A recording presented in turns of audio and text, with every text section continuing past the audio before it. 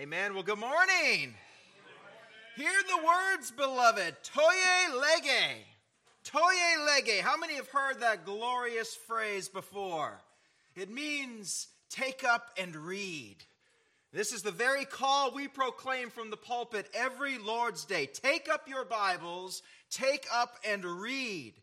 Now, some of you may know this phrase, toye lege, it became famous worldwide following the conversion of perhaps the most well-known theologian of the first 1,000 years of church history. Even as a very intelligent person, he was a man who lived a life of drunkenness and following after the lusts of the flesh. And one morning, coming home from a night of carousing, he was passing through a park in a hungover stupor. And as he was passing through the park, there was a collection of children playing there. And the game they were playing carried a refrain. It carried a song with it. And the children would yell in unison, toye lege, toye lege. And at the very moment they cried out the refrain as they played, this man walked by a copy of the scriptures that had been placed there in the park. So hearing the words to take up and read, he went over to the scriptures and he opened it. And the pages fell to the book of Romans, the 13th chapter. And his drunken eyes were sobered as they fell to the 13th and the 14th verse. Reading this, "Let us behave properly as in the day, not in carousing and drunkenness, not in sexual promiscuity and sensuality, not in strife and jealousy, but put on the Lord Jesus Christ, and make no provision for the flesh in regard to its lusts." And it was then and there that this future great theologian was born again, where he passed from death to life, where he was given a new heart with a new mind and new desires. Many of you know this man. This was Aurelius Augustine, also known as Augustine of Hippo, or Augustine, as we like to say in America. That's what happens when we toye lege, when we take up and read. When the word of Christ dwells richly within us, we are able to teach and admonish one another with all wisdom, singing psalms and hymns and spiritual songs with thankfulness in our heart to God. If our delight is in the law of the Lord, and on it we meditate day and night, if we call out for insight and raise our voice for understanding, if we seek it like silver, and if we search for it like hidden treasure, then we can be confident that we will present ourselves to God as one approved, a worker who has no need to be ashamed, rightly handling the word of truth. Amen? Amen. So this morning, toye lege, take up and read. Open your Bibles with me to the Gospel of Mark.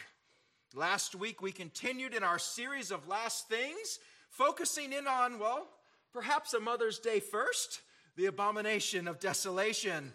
And this was a watershed moment, right? Being the primary event that splits the tribulation in half. It splits the 7 years in half, separating what might be known as the tribulation from the great tribulation. And we did something of a deep dive into the timing of this, how we come up on with 7 years, how we come up with the 3.5 years. And we beheld, what did we behold? The 70 weeks in the 9th chapter of Daniel, being one of the most glorious messianic texts in all of Scripture, wasn't it? Giving us perfect detail, the amount of time between the decree to rebuild Jerusalem and the crucifixion of Messiah. What an incredible testimony to the authenticity of Scripture, down to the dot. And leaving us with 7 years remaining for God to accomplish what he intends to reveal in Daniel 9, verses 24 and following. And it is those remaining 7 years, that difference, remember, between 483 years and 490 years that we spoke of at length last week, that we turn our eyes to Jesus' Olivet Discourse. And we saw in Daniel 9, verses 26 and 27, the covenant of peace that the Antichrist is going to make with Israel for a period of 7 years. And yet halfway through that 7 years, as stated specifically in Daniel, the Antichrist is going to break that peace. And how will he break that peace? By walking into the temple of God, the newly rebuilt temple in Jerusalem, and there claim that he is God. By commanding all to worship him, along with his false prophet, who we read about extensively in Revelation 13. He will cause all to bow down and worship the beast. And we explored how this world will go from mere adulation and from following this charismatic leader, from going from that to all-out worship. With the Antichrist seeming to miraculously recover from a fatal wound, seeming to heal miraculously, to even be raised from the dead seemingly miraculously. We read about that as well in Revelation 13. It will be that incredible feat that will cause all the world to bow down and worship the beast. We took a moment last week as well to address a view known as preterism as well. The view that everything we read in the Bible is historical, that nothing is future, that all has already happened and been fulfilled. It believes and teaches that the book of Revelation is merely a symbolic picture of first century conflicts, that it's not a description of what is to occur in the end times. Preterists would teach that everything Jesus describes in the Olivet Discourse was already accomplished and fulfilled in and by 70 AD, with the destruction of Jerusalem and the temple. They would teach that Jesus' return is not physical and bodily, but that it's a spiritual return, and that the promised resurrection of believers has already occurred. Of course, in order for this to be correct, all that Jesus has spoken of in our Olivet Discourse would have been accomplished primarily with the destruction of the temple in Jerusalem in 70 AD. Well, we learned a great deal about the Greek leader Antiochus as well, didn't we? How his actions in the year 167 BC are considered by some to be the abomination of desolation. And of course, Antiochus did desecrate the temple in Jerusalem. He set up an altar dedicated to Zeus that was built atop the altar of burnt offerings. And he then proceeded to sacrifice a pig on that altar. And he slaughtered Jews and he sold them into slavery. He forbade circumcision. He required Jews to sacrifice to pagan gods and to eat pig meat. He did many awful things. Not that there's anything wrong with pig meat, all right? But we cannot consider this the prophecy in Daniel fulfilled in Antiochus for many reasons. The first and most obvious being that Jesus says in our text, when you see the abomination of desolation. You may know the template of what to expect, but it is yet future. Antiochus commanded the worship of Zeus. Scripture tells us the Antichrist will command all to worship him. And Paul in 2 Thessalonians 2, 3 through 4 tells us as well that this is future. It tells us what the Antichrist will do in the temple of God. And finally, we can reject a complete historical fulfillment of Jesus' words in the Olivet Discourse in light of last week's verse 14a. All right, and what Jesus says next, what does he say? But when you see the abomination of desolation standing where it should not be, let the reader understand. It's not let him who has ears to hear, let him hear. It's not let the hearer hear. It's let the reader read. Meaning Jesus' disciples were not the target audience of what he was saying. In order for the reader to read, something has to be written. This is future. Whether one simply wants the book of Revelation to corroborate, that was written in 94 to 96 AD, still after Jerusalem was sacked, or the compilation of the entire canon of Scripture, either way, let the reader read. And not only read, but the expectation is what? That the reader would understand. Understand. The saints of Lanesville 2023 understand. The Jews of Israel during this time understand. The tribulation saints, those saved during this terrible time, let them understand. Thus we aim for that. With all humility, these are difficult subjects, but our Lord has given us an expectation that we can indeed understand. So today, if you will have noticed our title for today's message, and perhaps thought, wow, how odd a title. What on earth does Islam have to do with end times? What does a false religion have to do with the study of Christian eschatology and of the Olivet Discourse? Given that Islam is a false religion, most Christians think that this religion has nothing whatsoever to do with biblical Christianity, and certainly nothing to do with the manner in which God will judge and cleanse the world. The answer, as we will see, is that Islam has much to do with the end of days as revealed in Scripture. In fact, one could go so far as to say that we cannot have a clear vision, a complete vision of biblical eschatology until we understand the incredible role that Islam will play. Now, still, in order for us to move forward, sometimes it requires us to go back. In this case, to go way back to Genesis. If one were to look to the 16th chapter of Genesis, you would see there the story of an Egyptian slave named Hagar. Hagar was in service to Sarah, the wife of Abraham, or Abram. Many of you know this story of Sarah being unable to conceive despite Abraham receiving a promise from God back in Genesis 12. And coming from a place of impatience and fear and discouragement, and discontentment even, Sarah tells Abraham to lie with Hagar. So Abraham commits this sin at the behest of Sarah, and Hagar becomes pregnant. Now, despite this being Sarah's plan to begin with, once she sees Hagar starting to have a belly, she starts to get jealous. And Sarah treats Hagar terribly. She treats her so badly that she runs her off into the desert.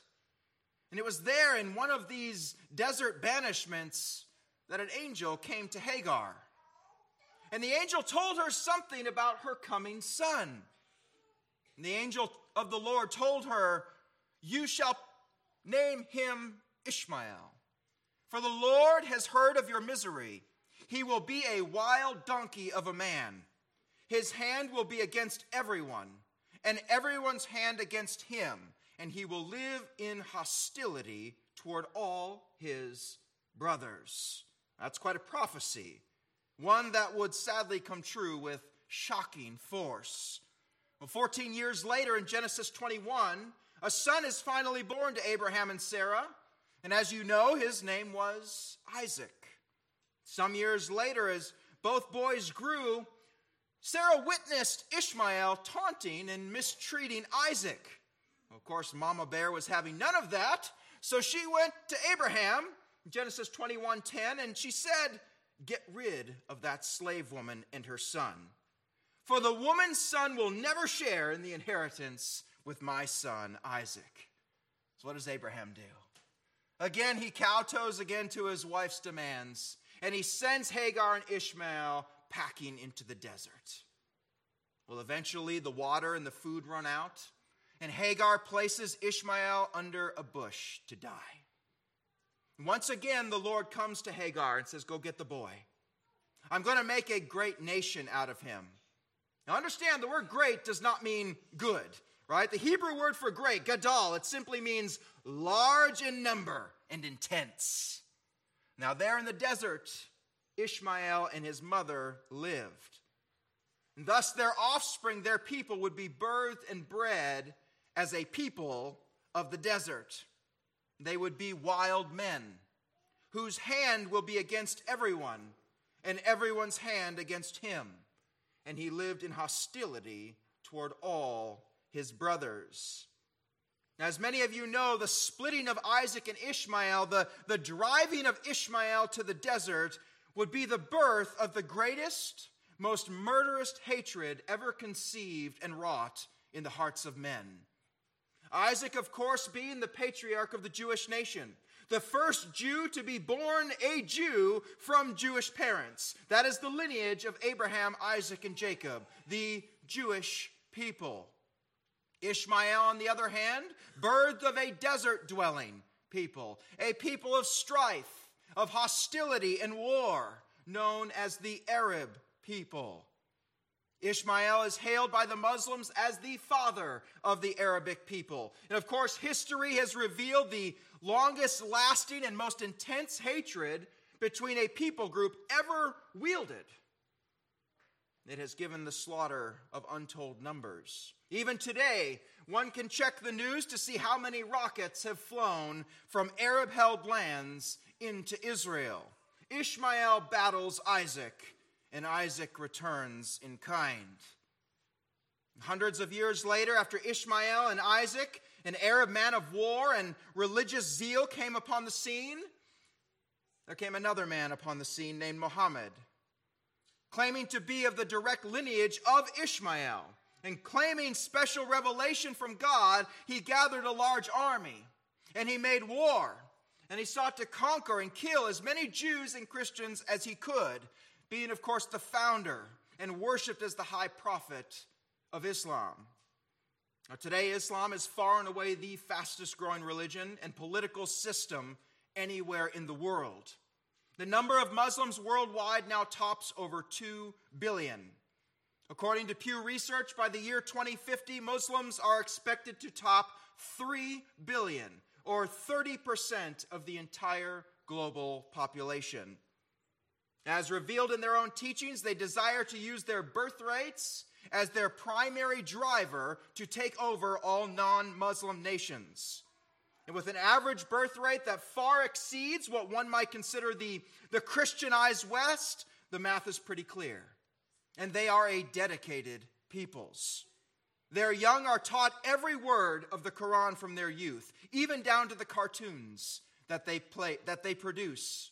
In places like Arab Palestine, the children are taught to hate Jews and infidels, non-Muslims, as pigs and dogs. It is instilled in them from the time they can understand words. Now, with history and hindsight as a clear guide, the prophecy of the angel given to Hagar in Genesis has been tragically true. It is not hatred or bigotry to acknowledge the truth of that prophecy. No ideology, no religious or political system has wrought more death and destruction than that of Islam, though atheistic communism is giving them a run for their money. It's the same spirit. It's the same spirit. In fact, the very name Islam means submission. Not only that they live in submission to Allah, but that they bring the entire world under submission. But this has not been, nor will this be, done through evangelistic means.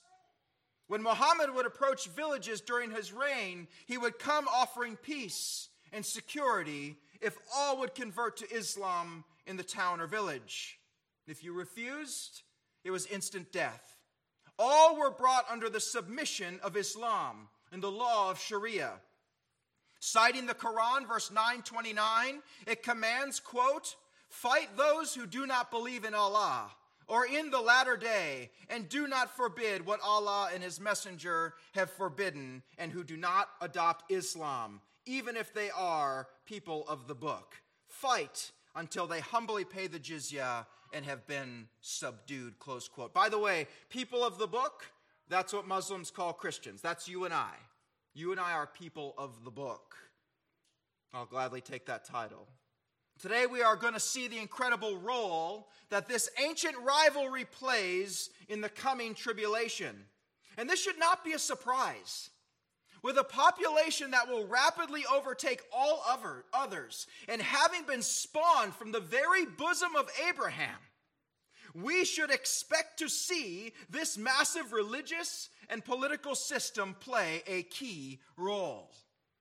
With the stated goal of many Islamic organizations and countries being the wholesale destruction of Israel and of the Jewish people, it's not much of a leap.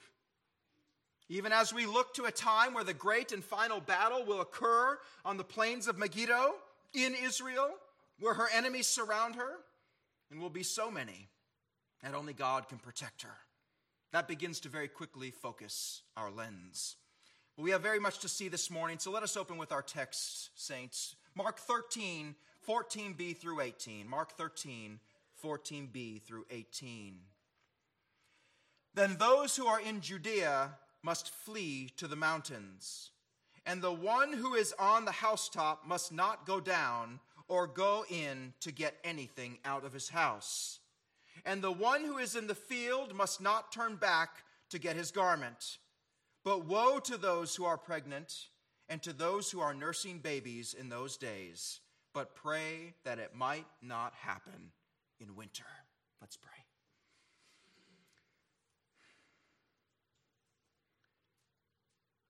Heavenly Father, we are in a wonderful place this morning, Lord, that of being a needy people.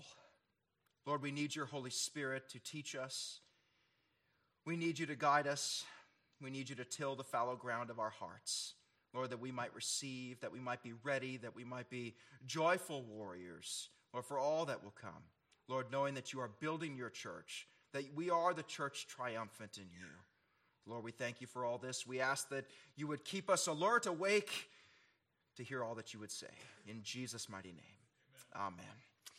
Well, a few years ago, I was finishing up my last semester of seminary over in Israel. And it happened one day that we drove toward the north into an area known as the Golan Heights. You've heard of that? This particular area was known as Ronan. And in a bit of a surreal moment, there I stood right on the exact border of Israel and Syria. Just a stone's throw from where I stood was a very large hill. And it was only a few months prior to that the black flag of ISIS flew on that very hill. One could have watched war before your very eyes from this spot. Now, ISIS made a name for itself as it took up the mantle of Muhammad. They were approaching villages and towns, offering what? Peace and protection if you would convert, or instant death if you would not, as commanded by their holy book. And thus, as this group scorched its way through many areas, when word would come to towns and villages that ISIS was coming, the people would flee. They would get up and they would run. ISIS caused mass displacements, abductions, forced conversions, mass executions. And this occurred at a place so close that you could clearly see it standing right on Israeli land. Well, it was just such an entreaty that we see in our text today. Beloved, as an overview, the takeaway for these 5 verses, put very simply, is this. When you see the abomination of desolation, run. Don't walk, run. Of course, the abomination of desolation is the Antichrist marching into the temple with his army, proclaiming himself to be God and commanding the worship of all, is going to happen right there. It's going to happen right there in Jerusalem. And thus the most immediate threat when this occurs, right, as this ushers in the second half of the tribulation, now the great tribulation, is going to be to who? To the Jewish people. And let us remember, beloved, as it relates to Israel, one of God's purposes for the tribulation is the conversion of the Jewish remnant to faith in Jesus as their Messiah. There will be a revival in Israel, and it will begin in Jerusalem. We have God's word on it. Still, many will be slaughtered, but a remnant will be saved. And it's likely those who are heeding this warning, and they run like the wind. Well, how many will that be, you may ask? How many will be saved? How many will heed the warning and run? Well, our thanks to Zechariah for telling us. Zechariah 13 verse 9, he reads, "And I will bring the third part through the fire, refine them as silver is refined, and test them as gold is tested. They will call on my name, and I will answer them. I will say, there are my people, and they will say, the Lord is my God." So we see about 1/3 of Israel will be the remnant that turns to Messiah by the end. It is likely that 1/3 number to heed Jesus' warning in our text this morning. If you are Jewish and you stay, you will be killed. Those are the Jews that are not heeding the call of Messiah.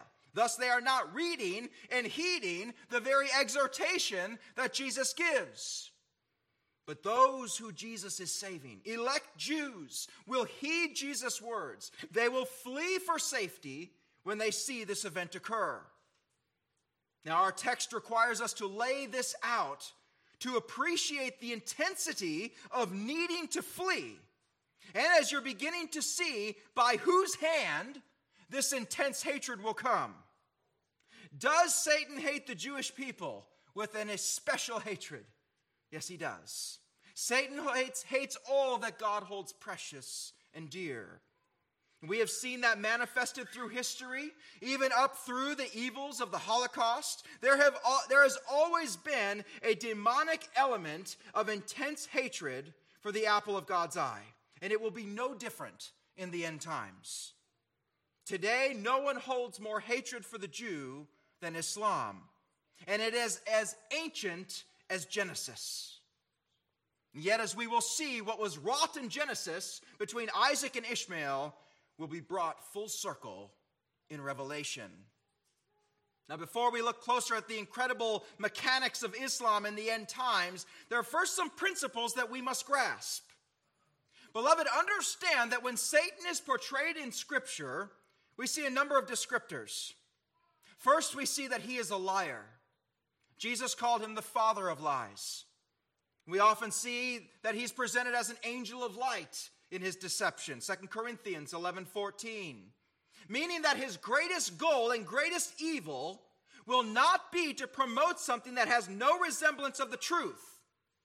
It will be to co-opt it and get as close as you can to it. Don't get as far away from the truth as you can get as close as you can. In fact, in appearing as an angel of light, Satan has sought to combat Christianity, not by attacking her, but by making a counterfeit so close to the real thing that people won't even question it. Don't attack the church. Join the church. Take her down not from external attack. Take her down in the pews and the pulpits.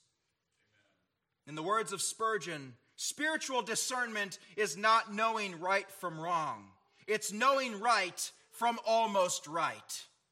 Rat poison is 99% sugar, 1% poison.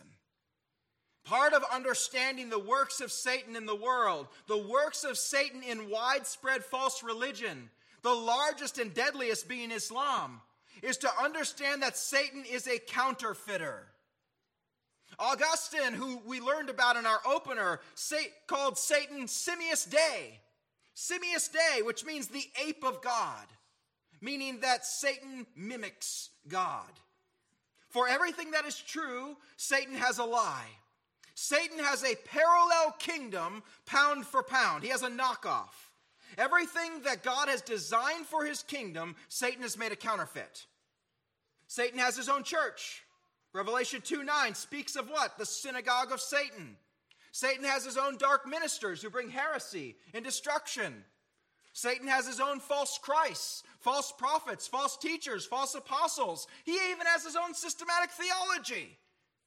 Paul refers to this as doctrines of demons in 1 Timothy 4:1. And of course, Satan has a counterfeit gospel. Another gospel, Paul tells the Galatians, than the one we preach to you. So, beloved, if Satan has all of that, how many of you think that Satan has an eschatology? How many of you think that Satan has a counterfeit of the end times? Would you like to know what it is? What a cliffhanger, right? See you next week? No, I wouldn't do that to you. Of course he does. Satan is Simius Dei. He's the great counterfeiter. In God, all is light. In Satan, all is dark. He's going to have a counterpoint at every point. If we have a Christ, he has an antichrist, as we are about to see. Now, to do that, beloved, we must look to the eschatology of Islam. We must look to the largest false religion ever in history, a third of the earth. The most deadly, as predicted by prophecy, spawned all the way from Genesis. And there we will see a doctrine of demons. Remember, as we go in, Satan has a counterfeit for everything that is true. If we look to the writings of Islam, mainly the Quran and the Hadith, we see a very robust eschatology. We have a thorough teaching given on the end times. Now, to make it very simple for us, we're going to boil their eschatology down to 3 persons. And as we go through it, something very remarkable will appear.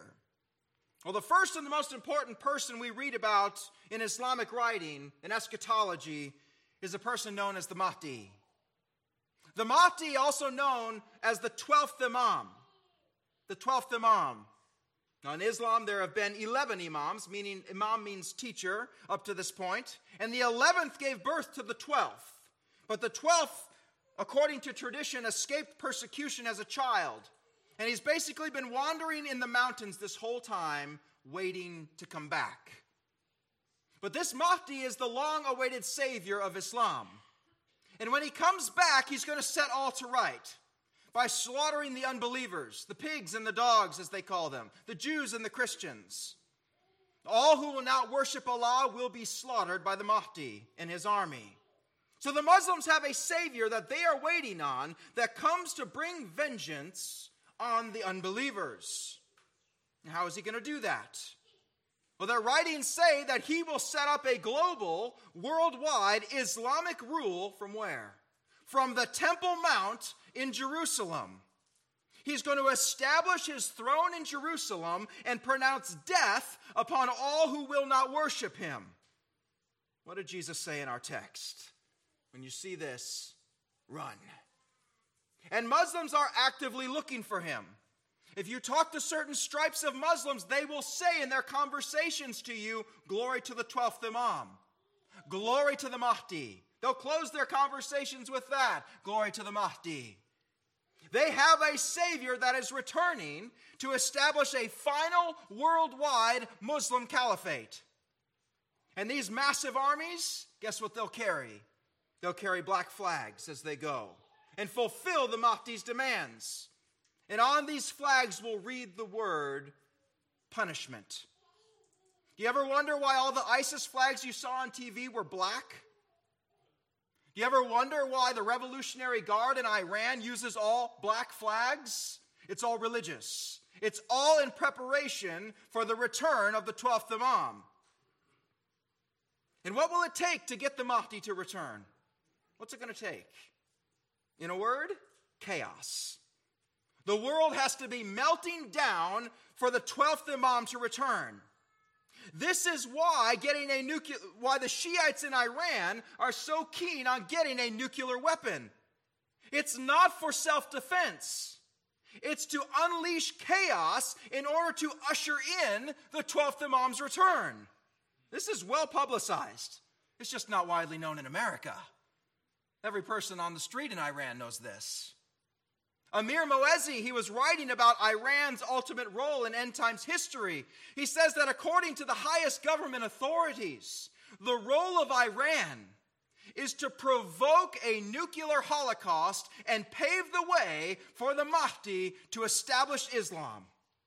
To quote its original purest message, reveal the obscure secrets of the Holy Quran, and make Iran's Shiite brand of Islam the entire worldwide religion. With the Mahdi's return, the whole world will be brought into submission. Isn't that something? And when the chaos erupts and the Mahdi returns, guess how he's returning? Oh, you can never guess. On a white horse. If you think back to the war in Iraq, those incredible pictures of Saddam Hussein's palace, do you still remember seeing those pictures of Saddam? What was he riding on? A brilliantly white horse. Now, even though he was a Sunni Muslim, those were Messianic pictures. He actually thought he was Nebuchadnezzar. Of course, Scripture shows white horses 2 places in Revelation, and that is incredible. Why? Because Scripture now shows us both where the terror is going to come from and what the counterfeit is. Isn't that amazing? Islam tells us that the Mahdi is coming back on a white horse. Revelation 6:2 reads, And I looked, and behold, a white horse, and its rider had a bow, and a crown was given to him, and he came out conquering and to conquer. Conquering, submission, that is Islam. Now there's the truth from Scripture about where this comes from, but it also reveals the counterfeit. Who is actually returning on a white horse? Jesus Christ. If you're not putting it yet together, Islam's Messiah is Scripture's Antichrist. Here's where it's going to get even more interesting. According to Islamic writings, when the Mahdi comes, he'll have great power and he'll perform great signs. He'll have great creative powers over the weather. He can bring rain or sunshine. He'll bring enormous earthly blessings. He'll cause all to love him. All will serve him because of his amazing abilities and blessing. And what else does Islamic eschatology say about what the 12th Imam will do when he comes in power on a white horse? Listen to this, saints. Islamic writing, he's going to make a peace pact with the Western powers and with Israel for 7 years. Speaking of the relationship of the Mahdi with Scripture, Dr. John MacArthur writes, quote, "He will come out of a crisis of turmoil. He will take control of the world.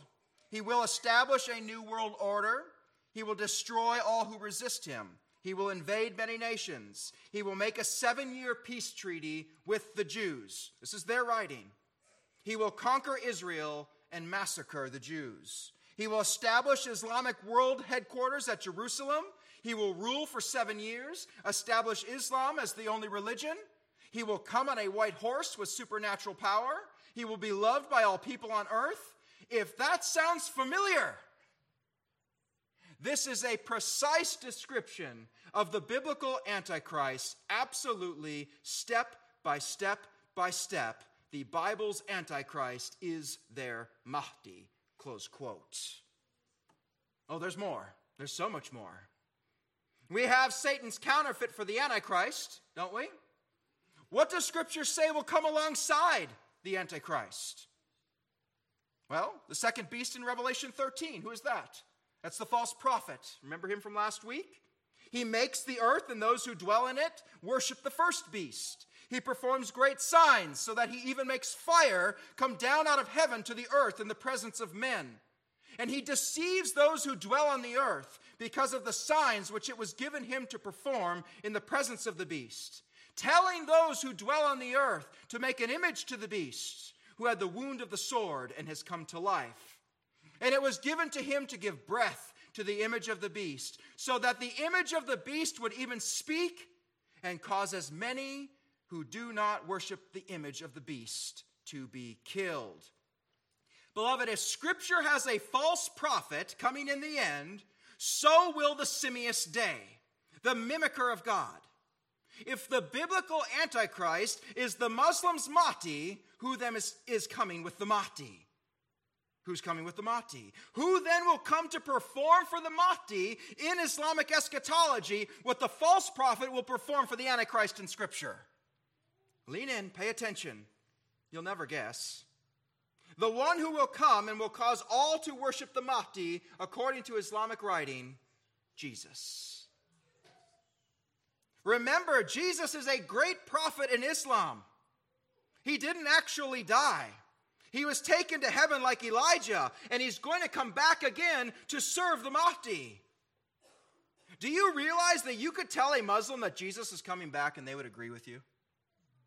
They'd absolutely agree with you. And why is Jesus the prophet coming back? Again, Dr. MacArthur writes about this. He's a prophet and he comes back, and he has one purpose when he comes back, and that is to assist and aid the Mahdi. Jesus returns, listen to this, as a radical Muslim.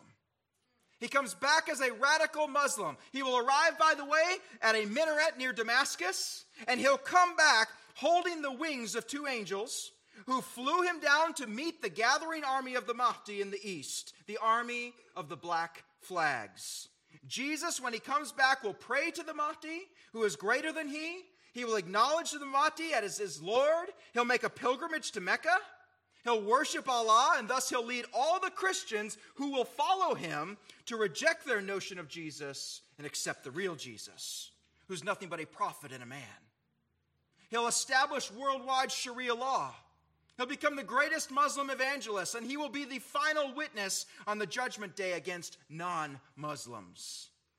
Christians everywhere will affirm that they were wrong, that the gospel is wrong, the New Testament is wrong. He didn't die, he didn't rise, he isn't God, he isn't the Son of God.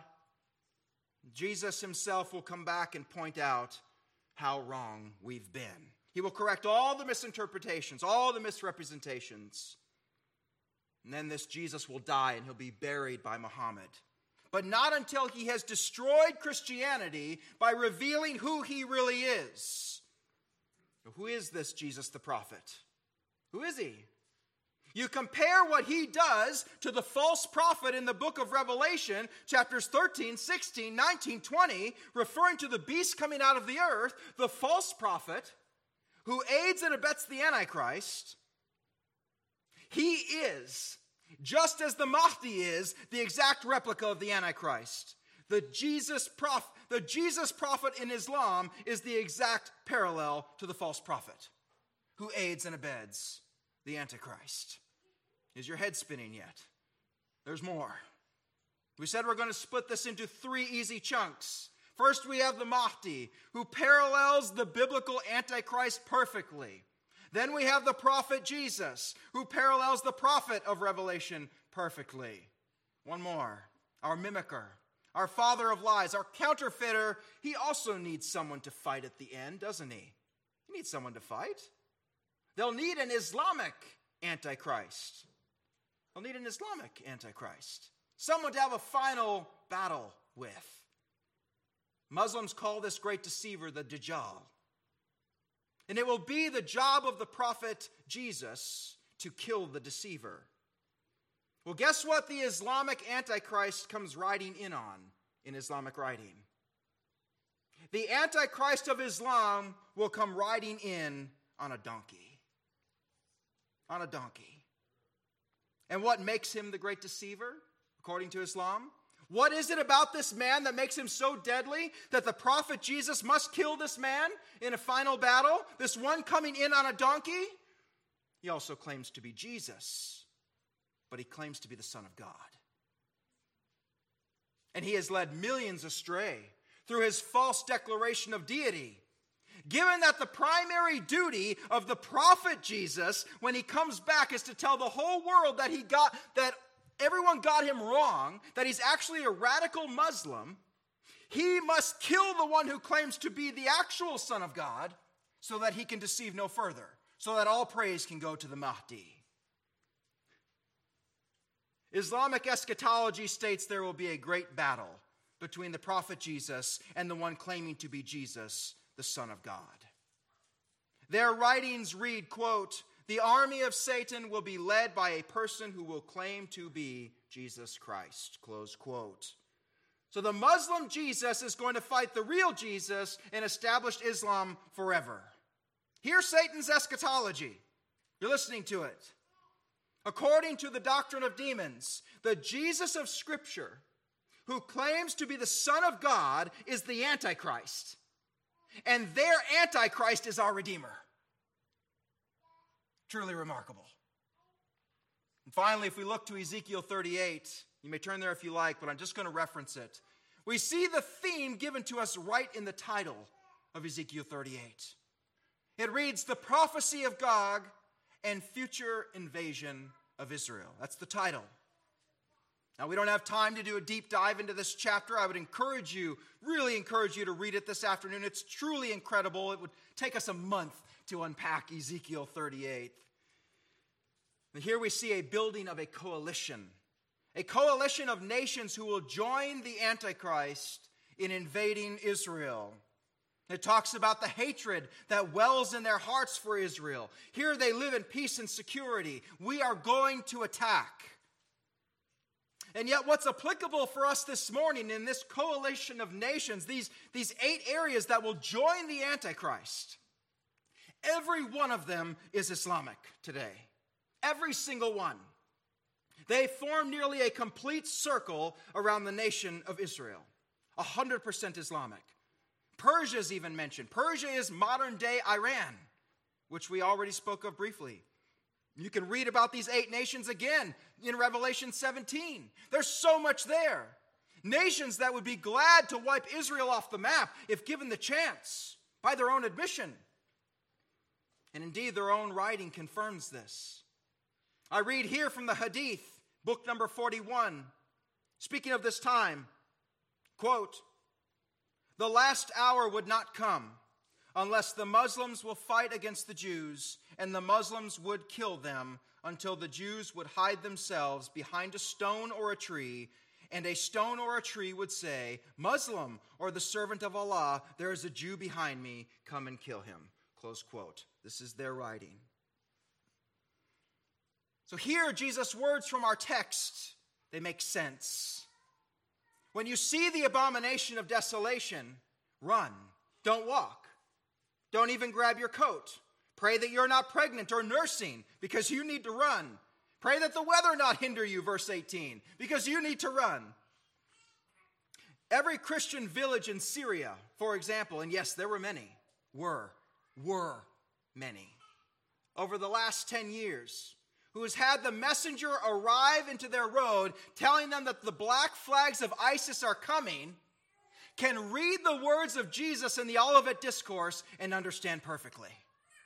Flee, run. And now we understand why. In Jerusalem, in the very heart of Israel, from the Temple Mount, who and what hate the Jews so mightily to cause this sort of intense reaction that they need to run? And yet we know what happens. We've seen God's provision and protection that will come for Israel against all odds. It has been her future. It has been her past since the beginning. And today she is perfectly surrounded by an Islamic enemy. You may remember God's promise in that day, Zechariah 12. In that day the Lord will defend the inhabitants of Jerusalem. And the one who is feeble among them in that day will be like David. And the house of David will be like God, like the angel of the Lord before them. And in that day I will set about to destroy all the nations that come against Jerusalem. That's the truth.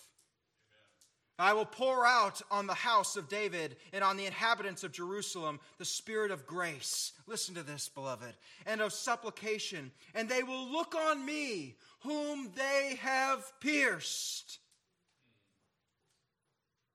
And they will mourn for him. They will mourn for him.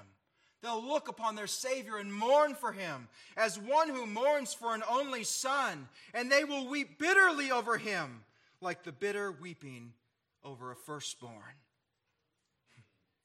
You catch the beauty in God's protection there. Not only is he going to spare Israel from annihilation, but God is going to use the crushing weight of persecution that is driven by the sword of Islam and by all the enemies of God to refine and reveal a remnant that he will save. Who are those who will flee this? Who are those?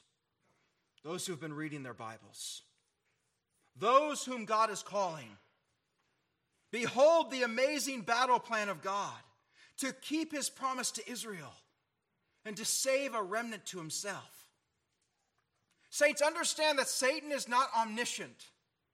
He is not all-knowing. He doesn't know the future as God knows it. But he can read and he can observe just as we can.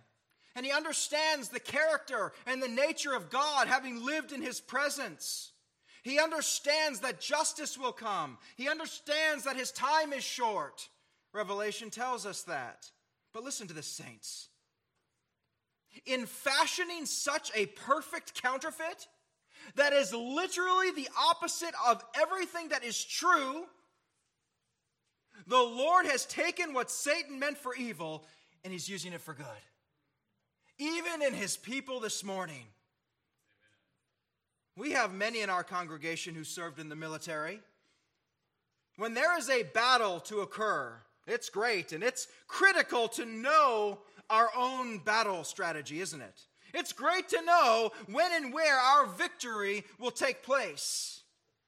But what a nice bonus to capture the plans of the enemy. to look at those deceptive plans that confirm and that tell us we're right on target. That's a joy. That's a joy. The presence of anti-aircraft fire is good news. It tells you you're right over the enemy camp. Where is Satan most actively trying to deceive? Where is he committing all his efforts? Well, thankfully in eschatology, Satan worked a little too hard. And he got a little too clever, giving us a nice parting gift, telling us all that Scripture's right on target. It's right on target. Abraham sinned with the slave Hagar in Genesis. And here we are. Behold the sovereignty and the foreknowledge and the planning of God.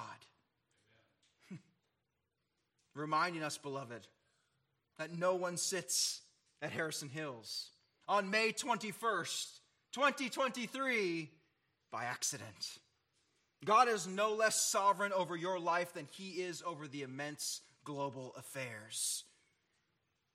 And beloved, the hardships and the pain and the twists and the turns, even the sin, God has used and allowed to place you where you are. But beloved, if Christ is not the joy of your heart this morning, if knowing him and possessing him is not the consuming desire of your life this morning, the door stands open for all who would come in repentance and faith. It is the kind face of the Savior that awaits all who would come. He'll turn no one away. Let us pray. Heavenly Father, once again, these are hard truths. These are difficult truths.